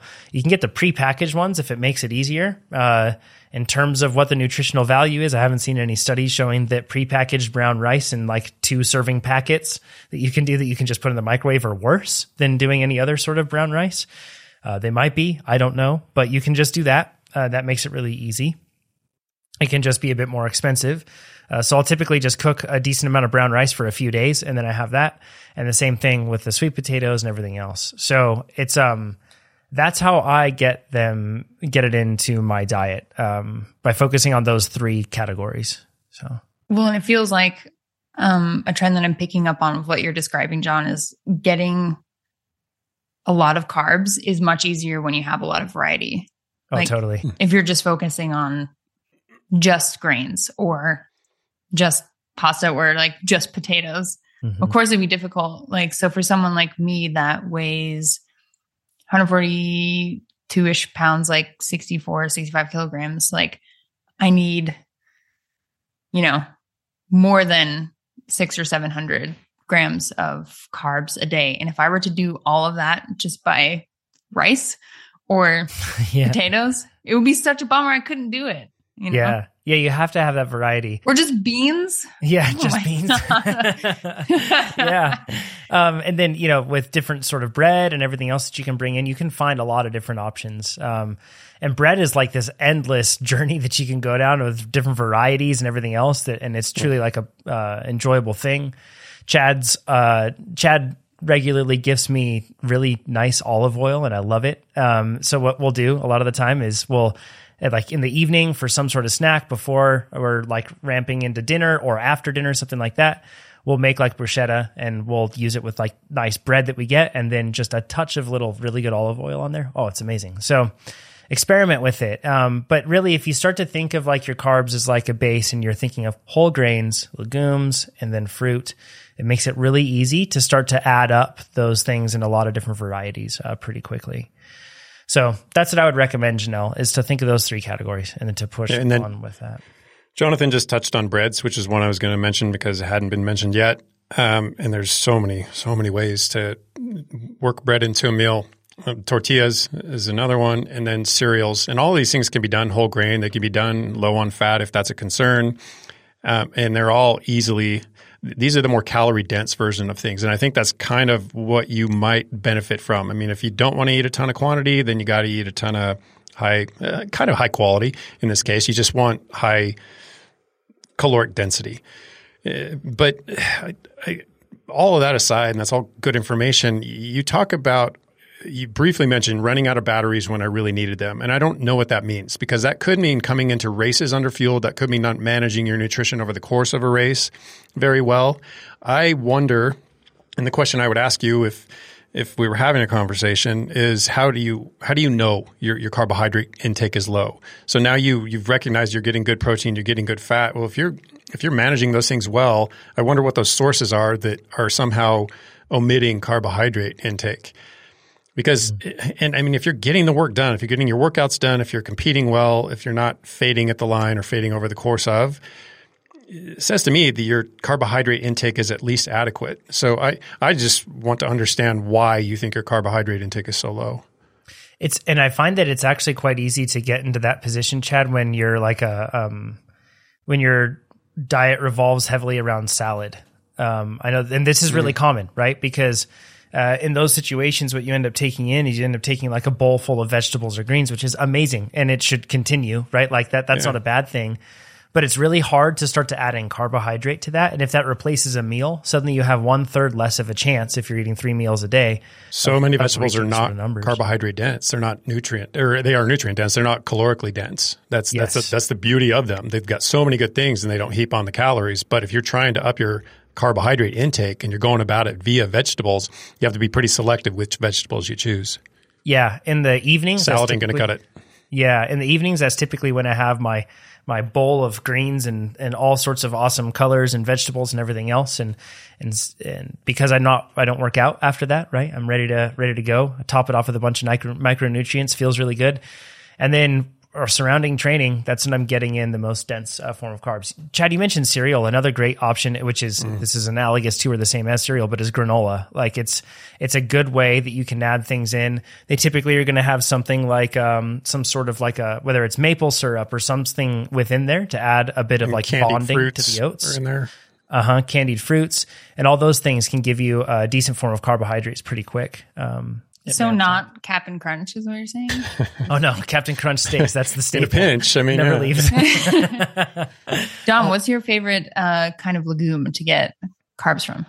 Black beans. Like I like black beans. That's my favorite one. I'm not sure if it's nutritionally more or less beneficial than another one, but it's my favorite one because it tends to be the most flexible. So I can have it if I'm doing something that's almost like more of like a Mediterranean style dish, or if I'm swapping over to something that's Mexican or any number of different things. It's just super flexible. You can have it with everything. Well, it's wild too that like just like Chad is saying, like all vegetables are not carb dense. All legumes aren't either. So like chickpeas or garbanzo beans, there's only 8 grams of carbs in, or like 120 grams in like 1 cup. So if I were to just do garbanzo beans to try to meet my carb goal, I'd have to eat like 6 cans of garbanzo beans. But sounds like the saddest meal ever. Yeah. Yes. But black beans in 1 cup, there's 44 grams of carbs. There's more. So yeah. And gosh, like this is hard. if you have brown rice, sweet potatoes, black beans, some salsa that's pulling in like some vegetables or anything else and has usually some sort of like, fructose-ish sort of experience that you're getting from that. And if you have all that wrapped up into a bowl, like suddenly you're getting a variety, and then throw in a tortilla, something else, bam, like you've got a lot of. So basically burritos, they're the best things that we can have. We should just have them all the time. But new cereal name though, new cereal name idea, fructose experience. I did like that. Yeah, I love it. Yeah.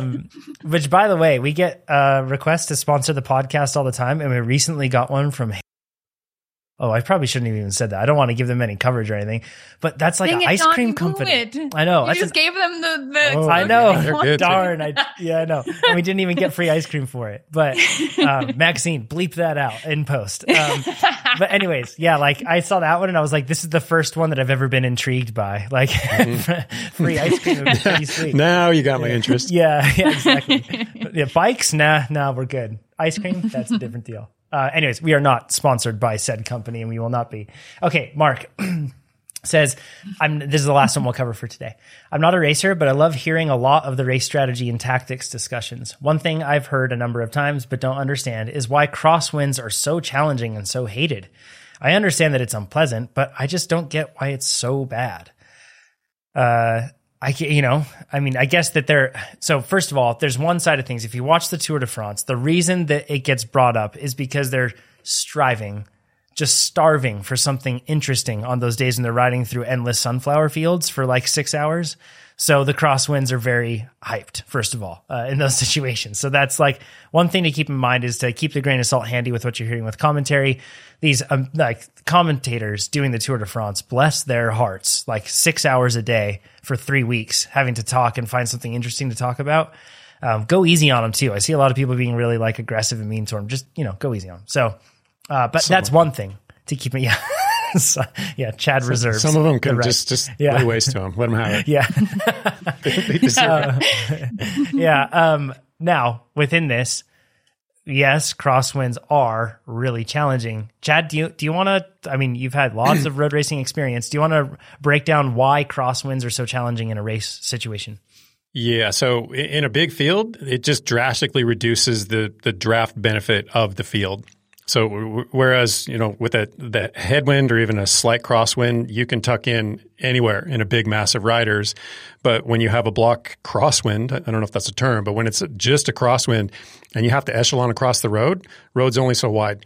And once you run out of road, you have to start another echelon, which is effectively another person taking the brunt of the wind. So instead of having 4 or 5 people, 6 people taking the brunt, at a spearhead-shaped field, you've got one person and a string of riders off to the left or right. Then another one person and a string of riders off to the left or the right. So nobody gets a real big benefit from the draft. The person farthest left or right at the end of that echelon is gaining the most. But even then, that is way more work than being tucked in to a 80-man or 80-rider field somewhere in the middle or toward the back. And then with smaller groups, it's just hard to gauge. I mean, unless it's a straight road and the wind is consistently coming from an angle, you're constantly shifting around. That means the rider in front of you or behind you is constantly shifting around. You have to make all these micro adjustments to find that sweet spot, and that sweet spot is a moving target. So trying to manage a headwind is already difficult, but then when it's coming from the side, trying to find that spot is especially difficult, and it always calls to mind at one team time trial at our just go-to course out in north of Reno. It went around a little lake, and we didn't do the team time trial often, but when we did do it, I absolutely loved it because I was typically on a team who knew how to manage crosswinds. And I got to say, on an open road, traffic both ways, 4-rider teams stretched out across an entire lane. We were not popular with the locals, but you kind of had to just bear that criticism, or the angry drivers and horns and the threat of us losing the course, if you wanted to make use of it. And there was one time in particular, our group of 4 riders echeloned out. We rolled by a strict pace line of riders who were all just suffering their own slow deaths because each of them was effectively right in the wind. We blew by them like they were standing still and yelled to them, crosswind, echelon, crosswind, echelon. No chance they received that message or did anything to change it because they're just inexperienced. But it showed the stark difference because we were definitely putting out more power, but we weren't putting out that much more power, and we sailed by them because we knew how to effectively manage a crosswind. And in a field, right, Ivy, this is what everybody is having to so in that diagonal line that forms is the echelon, and when that runs out of room, and then you have to form another one, instantly that's a gap, right? Like there's a gap in the field that's opened up, and then to close that gap, you don't have draft that you can ride into. So it makes it extra hard, right? You have to any gap that opens up, it can expand and expand, and you can even be 15 feet away, but never close that gap because it's just, you have to ride too hard. And think about the rotation of the pace line, the through and off nature of it. I mean, when it's a straight line, it's so easy to get right. But when it's stretched out like that and you have to recede behind this diagonal line and find your way to the end of it without coming into contact with probably another echelon right behind you, if it's a big field, I mean, it's tricky stuff. Mm-hmm. And you're hoping that when you rotate off, the rest of the group is moving to allow you to slot in. Yeah. And they don't.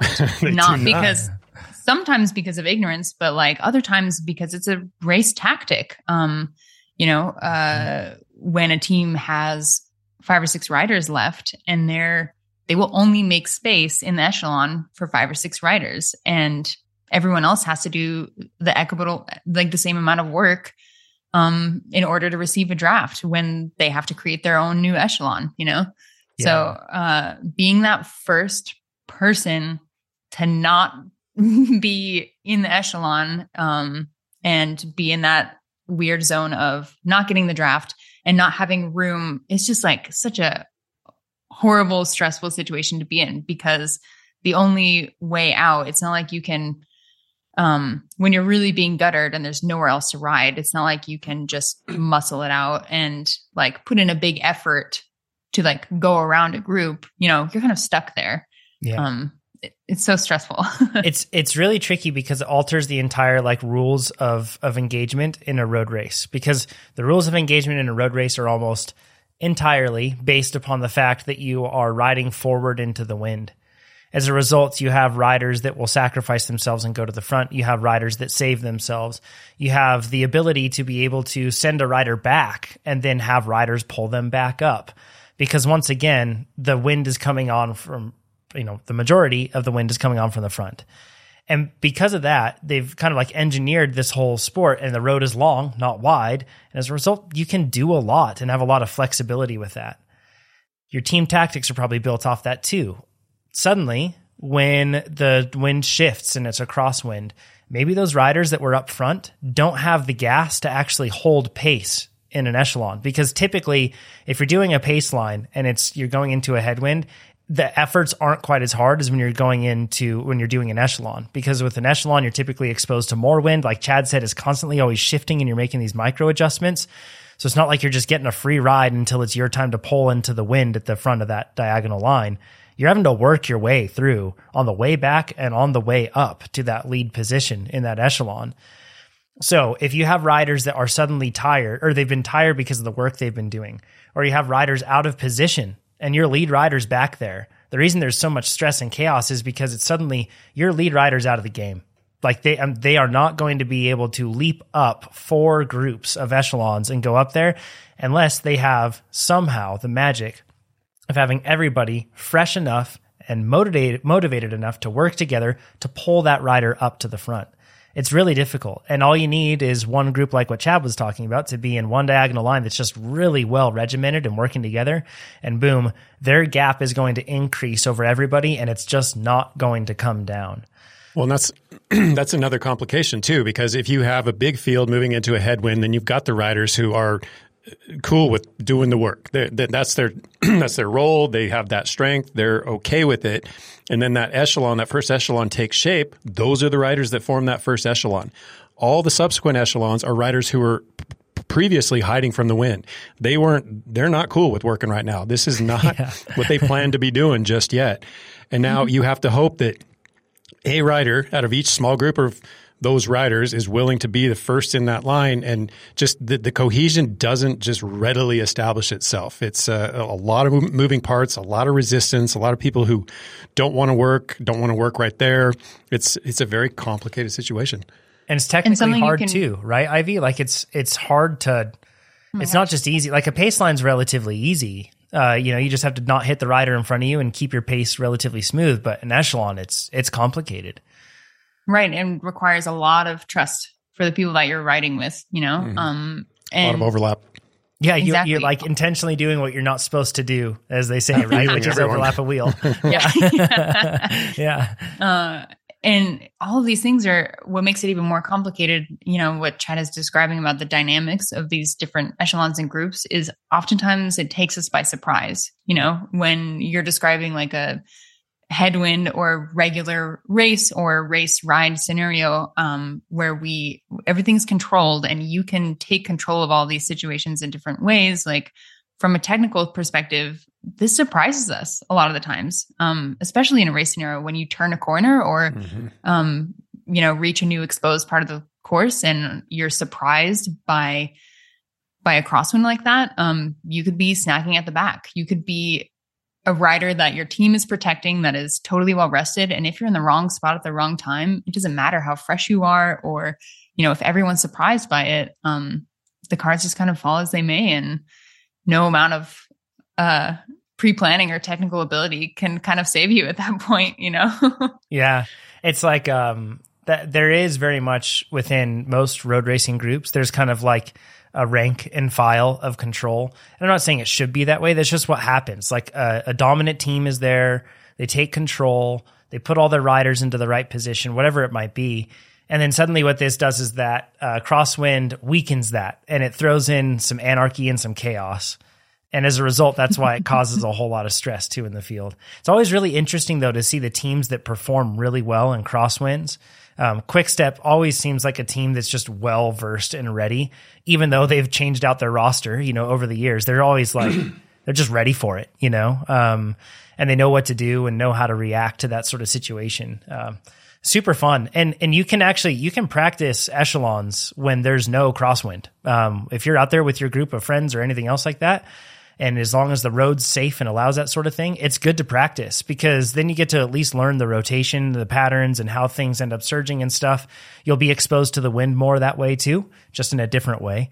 And it's a good thing to practice. I'd highly recommend it as long as you can do it under safe circumstances. So yeah. It feels so great when you really nail it and you're really in a great echelon, and it feels truly restful to be in that situation when you're doing it right. It's awesome. And it's cool because you know that everybody else is panicking, right? Like, and you're just nailing it. So it feels pretty good. And maybe we should back up a little bit, because I just processed that Mark started this whole question with, I am not a racer. And we keep using terms like through and off is simply in a rotating pace line. One rider's working in the wind. As soon as they've made a couple pedal strokes, they're pulling off to the side. The next rider's rotating through. So through and off. If you guys can think of any other terms we've flung out there that maybe don't make sense to Mark and non-racers. Yeah, I think that we've operated entirely on the race context, right? So when I say about the rules of engagement in a race and everything else, they don't apply to the same degree. They do apply in the sense that you're just fighting physics. So you typically get everybody together and that sort of thing, since you're riding forward into, at a certain speed that creates a headwind at the very least. But I do think that with racing, the fear is bad placement or something, but it's actually the same across the board. Is just getting dropped and then being alone in that wind is scary, to think of having to cover whatever distance that you have left on that ride and to do it alone without any sort of person to draft off of. And that's why you'll see so much attention, focus, and importance laid on to making sure that you're in a good position with that sort of situation, even if you're not racing. So, I've had that situation before where I've just gotten kicked out the back of a ride, and it's a long, sad ride home, sitting there in the crosswind, pushing a lot of watts to hardly move forward. So yeah, good conversation. Makes me want to go out there and actually ride and do some echelons right now. So exciting stuff. Thanks everybody for listening. Once again, the best way you can help this podcast is to rate it on Spotify, rate it on whatever podcast platform you use, and then share it with your friends and sign up for Trainer Road. If you could do those three things, if everybody did that, oh my goodness, that was listening to this, that would be huge.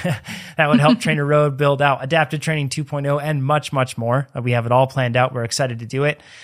So go to trainerroad.com if you want to get faster. And if you have a question for the podcast, trainerroad.com/podcast. We'll talk to you all next week. Thanks, everybody. Take care. Thanks, everybody. Bye.